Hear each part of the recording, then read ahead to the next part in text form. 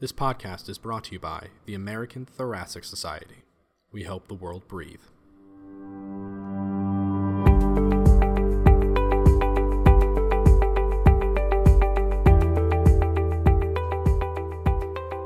Welcome to Scholarly, this podcast that's brought to you by ATS Scholar and the ATS section of medical education.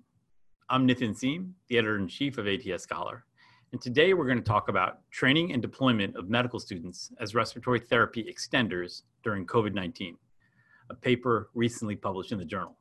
I'm very pleased that I'm joined today by two of the study authors, Tom Hester and Dr. Jack Awashna. I'd like to start with both of our study authors. First, Tom, would you like to introduce yourself to our listeners? Absolutely. So my name is Tom Hester, and I'm a rising fourth-year medical student at the University of Michigan. Great, thank you, and thank you for joining us, and thank you for submitting the paper. And Dr. Awashna, if you wouldn't mind introducing yourself to our listeners. Absolutely, although my title's got to be longer than Tom's.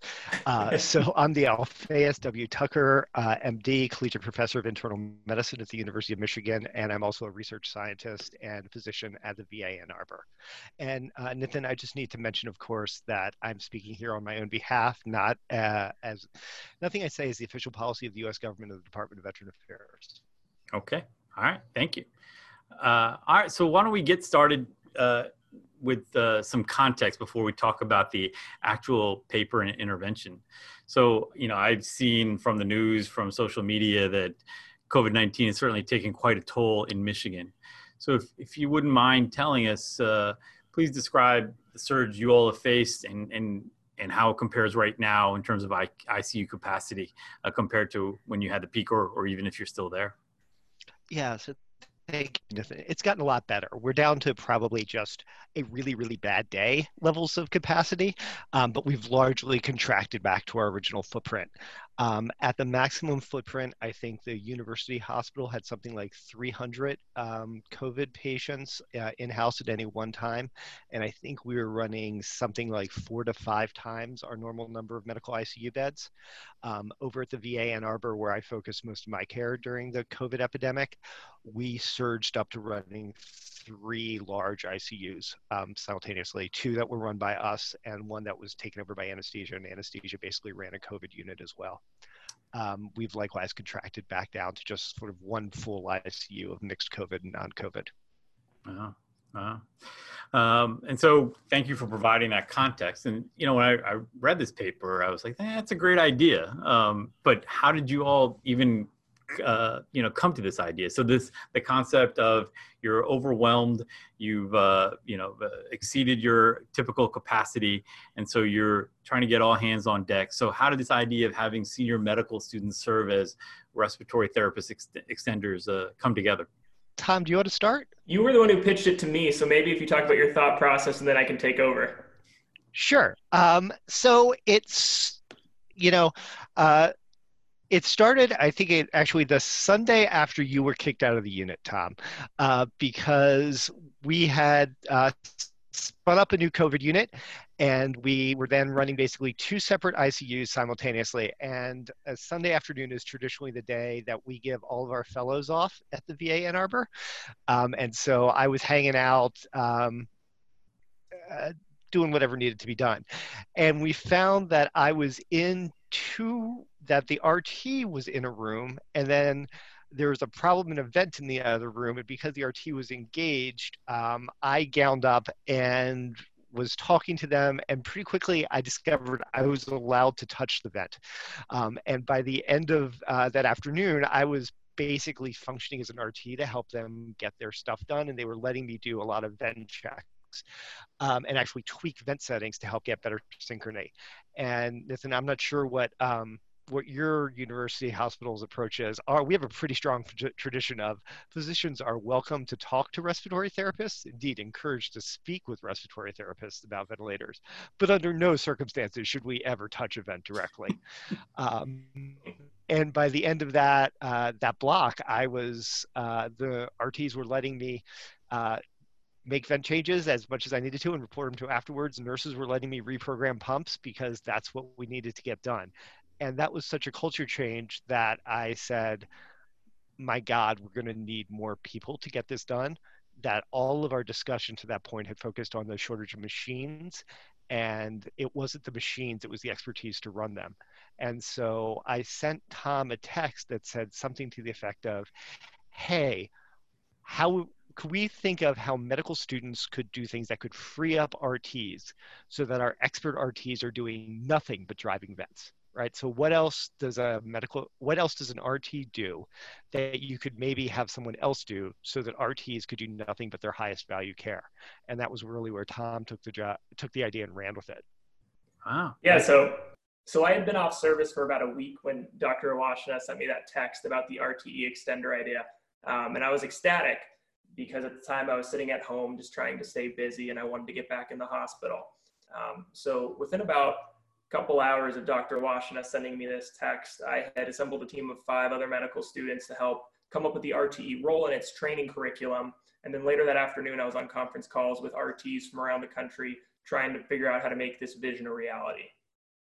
That's remarkable. I think about what I was doing as a third-year student, and that I wasn't there, Tom. That's pretty darn impressive. And I think, Jack, you brought up a really interesting point. What I'll do is I'll go touch the vent, but I'll grab the therapist. They'll be in there with me, or I'll tell them exactly what I did. But there is a wide variation from talking to colleagues across the country.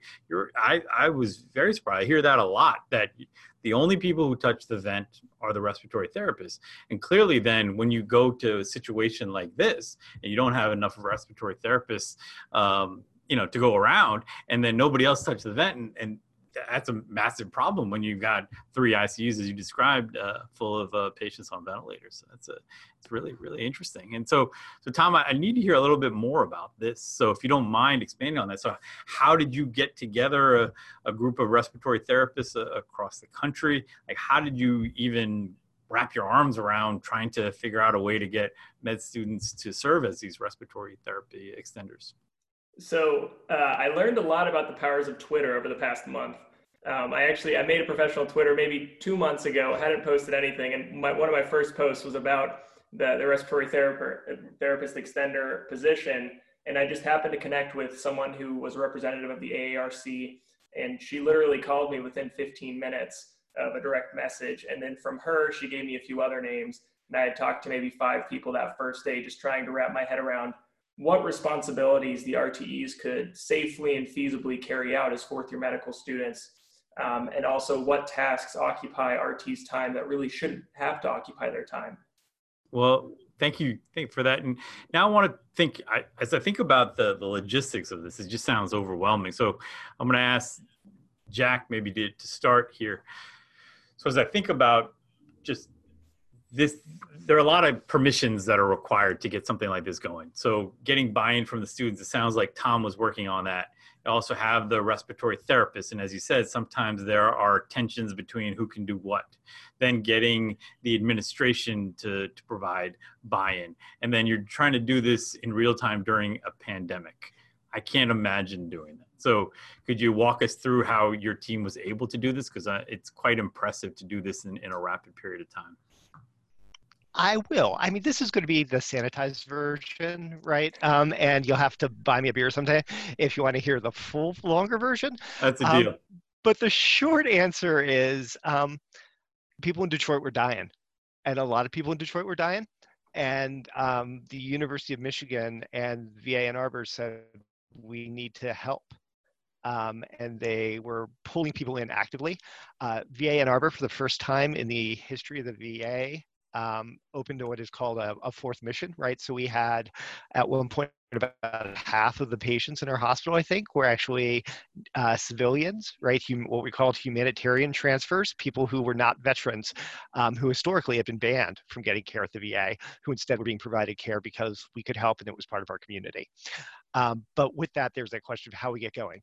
The first piece was to recognize that some pretty extraordinary leadership, and Steve Gay gets a ton of credit for this, as does Daphne Hawkins, had already squirreled away enough oxygen, enough parts, and enough ventilators, so we didn't have some of the problems that like our colleagues in Columbia had of like literally like there weren't enough bags to push. We had the equipment, we just didn't have as many people readily available to provide the expertise. And so it was really a couple pieces at once. One piece was supporting the medical students as they worked with our RT colleagues, including Andy and Carl, who are co-authors on the manuscript, to really figure out what they could do and what could be trained up in a way that not merely the medical students would feel confident that they could do it, but the RTs would feel confident that they could delegate that in a provably safe way. The second piece was thinking through really defining where the need was, because of course all of our RT departments already have surge plans and already have other components. And so we needed to help them think about how this piece fit in. And as you know, under the intense cognitive load of a pandemic, just not wanting pieces is often a problem. And one of the things Steve Gay and Daphne did really nicely was say, oh, this hadn't been a thing we thought about before, but let's figure out how we can fit it in. And it at the VA in Ann Arbor, there was a role for that. And then the third piece was really helping the administration think about two pieces of this. The first was the legal liability, right? That universities, hospitals are giant risk mitigation machines, and exactly nothing about taking people who are not licensed and putting them in a role helps. And Governor Gretchen Whitmer released an executive order. I think it's Executive Order 2020-30, right, Tom? That's right. Which paragraph 2B says medical students, physical therapists, and EMTs may serve as respiratory therapists, extenders, in whatever way the hospital deems that appropriate as part of the pandemic. And so having a pretty visionary governor who is willing to be out front and provide sort of broad legal coverage, then let the hospital administration and the medical school switch from thinking about our learners as kind of an in loco parentis, how do we protect them? And more to, these are adults who understand risks and benefits and can make an informed choice about how they can contribute to a community of healers that they've already been a part of for years. And we're able to make that transition. I'll leave it to you and your listeners to imagine how many conversations helping them think about that transition may have taken. Just say that it happened relatively quickly, and I'm very proud of the people I get to work for who are able to reframe their thinking.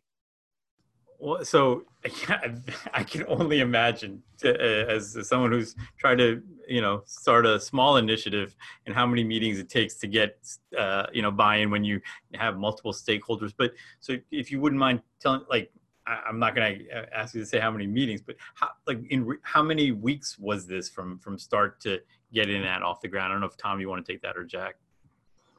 Yeah. So I want to estimate that it was about 2 weeks from the vision to actually recruiting medical students as volunteer RTEs. And I want to say probably 18 hours a day for those 2 weeks, working through trying to get all parties to agree and make sure that we're executing everything safely. In terms of the medical student side of this equation, we worked under the greater scheme of something called M-Response Corps, which is a medical student-run initiative by Michigan medical students. It was created when we were pulled off service as a way for medical students to volunteer and contribute to pandemic relief. And they already had this infrastructure for us to work under so that we can ensure that our volunteers would be safe and that there was informed consent with the volunteering, and that administration would buy into this program because it was within the M-Response Corps infrastructure. So we actually had a list of over 300 medical students who had signed up to be a part of this M-Response Course initiative.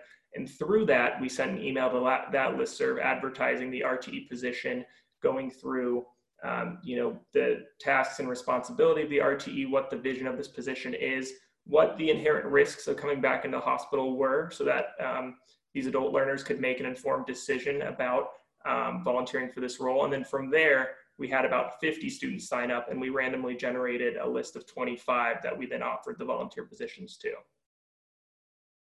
That's remarkable. So, but you're not even talking about the actual training. So in 2 weeks, you did all this, and you got a group of senior medical students trained to actually serve as the extenders. And so, Tom, I'd ask. Oh, that just It took them another 7 days to get 30 people trained and in the hospital doing shifts already. You guys are making the rest of us look bad, all right? Let's put it that way. So Tom, I'd ask you then for this. So, and actually, one of the things I like about the paper, we're able to share the curriculum, the exam, and so I thought that was actually very helpful, and it can serve certainly to help others. But would you mind talking through that educational process for our listeners? In terms of, we're an education journal at ATS Scholar. So it looks like the learners were provided a mix of online and in-person education. So could you walk us through how those 25 volunteers were trained? Absolutely. And I love MedEd, so I apologize if I get lost in the weeds here. So as you alluded, all right, perfect. The RTE training was delivered in 3 separate parts. There was 2 online components and then 1 in-person session. The online portions of the course were hosted on Google Classroom, and we chose this as a platform because it's free, it's user-friendly, there's really easy data collection using Google Forms, and we could easily make it available to the public through open access. So we chose Google Classroom to host the online portions. The first part of the curriculum was an online series of 7 lectures, and we made these specifically for medical students who were training to be RTEs, and these focused on things like the anatomy and physiology of the respiratory system, an overview of respiratory failure, as well as a primer on mechanical ventilation. And then the second part to the online curriculum was more the tangible skills of what an RTE would be expected to perform. And these lectures were made for all healthcare professionals, and they focused on the step-by-step tangible technical skills that an RTE would need. And these are things like oxygen rounds, patient assessments, incentive spirometry, and just an overview of all the equipment that they'll need to know. The final part of the training was an in-person training session led by a respiratory therapist, in which the content of the second part was reviewed, and then students were able to physically practice the skills in person with RT oversight to make sure that they were competent in doing those skills. We actually had to hold multiple of those in-person sessions to make sure that we were adhering to the social distancing guidelines of our institution. And then we also created a pocket reference guide, which was distributed to all the RTEs for them to use while they're on the boards. Wow. So just a couple of follow-ups about that. So, and where did you take this curriculum from? Is that something de novo, or did you use some prior AARC content? And then in terms of the in-person stuff, was that at the bedside, or was that in a simulation center, or how did you do that? Yeah, great questions. So in terms of the online curriculum, that was just from good old Lit Review. So myself and my 4 medical student colleagues over the period of probably 3 days created those 7 lectures, and it was reviewed by Dr. Awasha and then also Dr. Bruce DiGiovine. Dr. Awasha, you might have to spell check me on that one, but he's also an intensivist in the Detroit area. So we created those. And then in terms of the in-person skills session, that was not bedside. That was actually just in like a skills training area. And then to follow up on that, we did schedule the RTEs. First shift is kind of a shadowing shift with the respiratory therapists. So they did get some bedside training after they were already signed off on competency. Wow, that's amazing. Yeah, developing that de novo. And then the final part is, as I understood it from the paper, that you came up with an exam, and that if you're going to be an RT extender, you had to pass the exam. Can you talk us through that part as well? For sure, yeah. So we did have multiple built-in learning checks, but I would say that the main purpose of those assessments was more to give the learners a chance to reflect and identify gaps in knowledge so that they could go back and do additional reading if they needed to. Similar to a traditional medical school education, we really encourage that self-directed learning. I think we're just excited to have such enthusiastic volunteers. We didn't really want to be gatekeepers, especially in a time when human capital is so valuable. So while we understood and appreciated that we were training volunteers for real patient care, we also understood that human capital is valuable, and we wanted to make sure that we found a way to get them in the hospital. So there was no set cutoff score that they had to get on these assessments. It was more identify what you know, what you still need to learn, and go back and read to make sure that you filled those gaps when you enter the hospital. That's great. And I think that makes perfect sense, especially as you're trying to do this rapidly. So, Jack, I don't know if you had anything to add other than you provide that infrastructure and you got out of the way and let Tom and his team work their magic. Yeah, I would say it was part of our job to make less transparent to Tom and his team the amount of surveillance and the amount of testing that was being done by the RT supervisors. So from my perspective, as someone who was very aware that parts of the system were broken and that enthusiasm is not a substitute for expertise, I wanted to make sure that these folks were going to provide superb care. Because if the RTs weren't actually in the unit, because they were actually double checking everything that had been done on the floors, that actually could be a net loss. And so what Tom thinks of as the hands-on training sessions, I and the RT supervisors thought of as a relatively careful vetting session to make sure that they could do all these skills, that they could be upskilled, and then we also did very routine check-ins to make sure that people had no concerns that these were folks who were showing up, doing the work with the levels of enthusiasm that we would hope for. And it was pretty easy because they all were. But we wanted to have a scaffolding that we have whenever you have new colleagues, right? To make sure that those new colleagues, their mental model of what excellence is and your mental model of excellence are the same. That's a great point. And that's, I think, the challenge with all the different stakeholders. And actually, you lead me into the next question. Because again, I think we were discussing this offline. Like you think, and I think you both of you have been very clear that you're not asking a new student who's quickly a senior medical student who's quickly learned some of these skills to manage the most complicated rescue mode, put somebody on APRV and titrate, T low very closely, right? You're trying to have them to do some of the tasks. And then you're also making sure that all the members of the interprofessional team were comfortable. So I'm interested, as you got through those 2 weeks and you got the first group deployed, first from the point of view of the intensivists, and also I'm sure you're hearing from nursing colleagues, respiratory therapy colleagues, and so forth. So how were the respiratory extenders perceived by the other members of the interprofessional team? I don't know if you had personal experience or the feedback, if you wouldn't mind sharing some of the feedback you received from your colleagues. As a physician scientist, I had the privilege of spending a couple months doing 7 on, 7 off, which is not my standard work schedule. And so I had a lot of interaction with our respiratory therapists, and obviously we were working very closely together. The striking thing was I almost never saw the RTEs.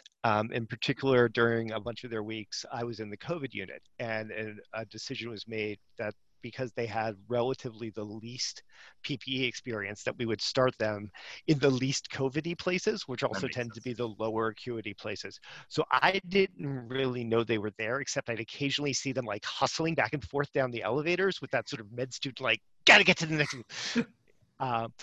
But what I did notice was that I now routinely had 2 RTs as opposed to 1 RT in my unit, which is a world of difference as your number of events is going up.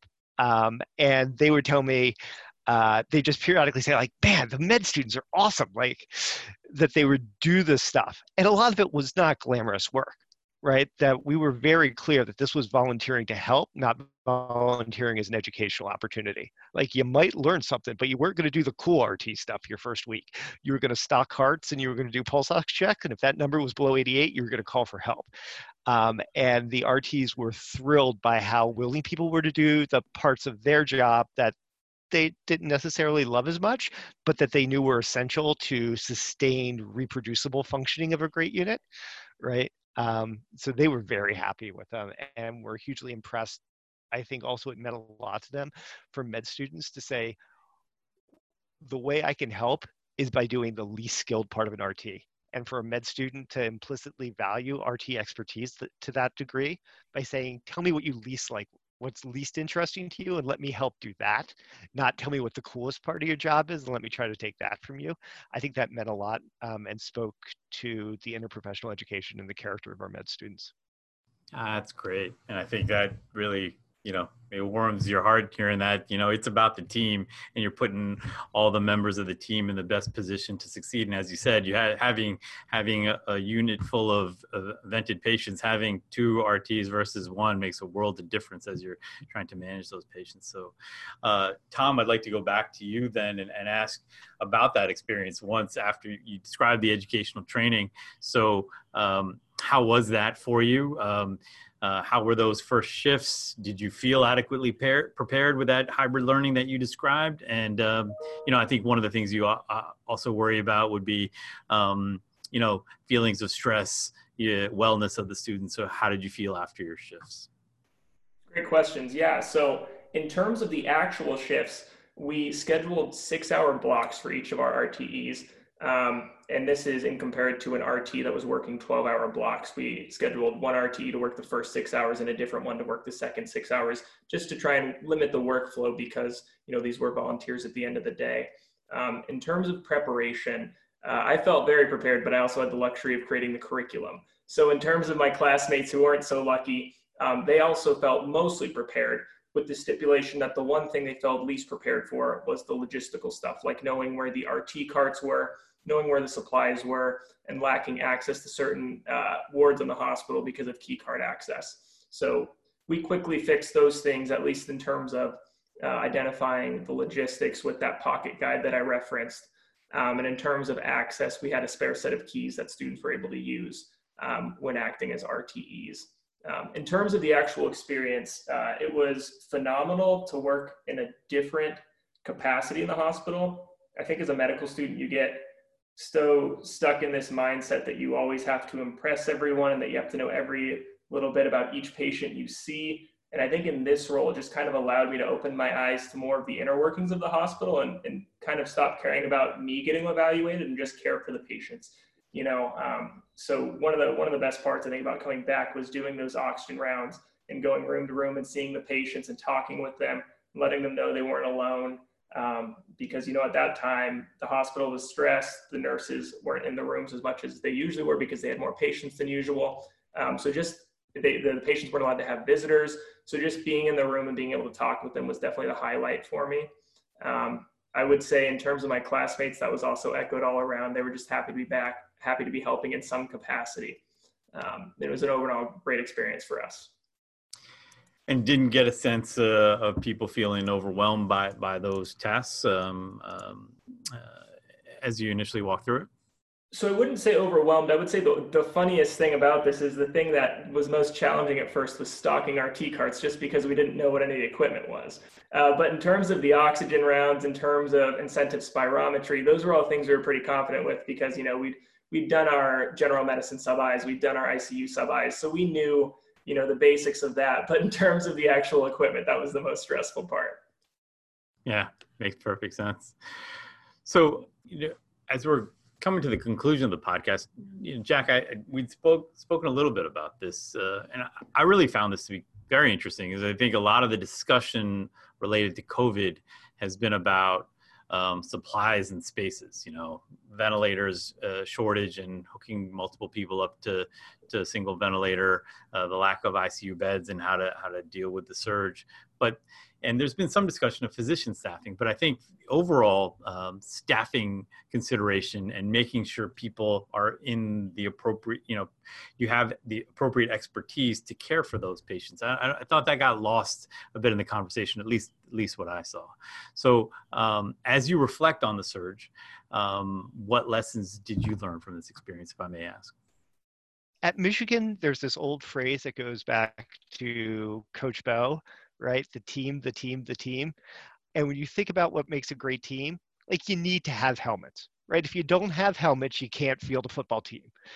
And although our winged helmets are pretty cool, it's hard to believe that once you've got enough basic helmets, that the helmets are what's going to make the difference in the team. That in fact, it's not merely the individuals on the team, but how well they function together as a group. And I feel like one of the things we've learned from the first wave is that we paid way too much attention to the equipment and the stars, and not nearly enough attention to the line. that when you look on Twitter today, somebody from the NHS in the UK was suggesting that the UK's nursing shortage could be solved by getting the furloughed airline attendants to come back and serve as nurses. And it feels like there's a deep disengagement with how specialized and how excellent the best of our respiratory therapists and ICU nurses are. And this epidemic has reminded me how important a whole functioning of the team is, and just how relatively modest as an intensivist my contribution is. And we've sort of, most intensivists have at least rhetorically mouthed some component of that.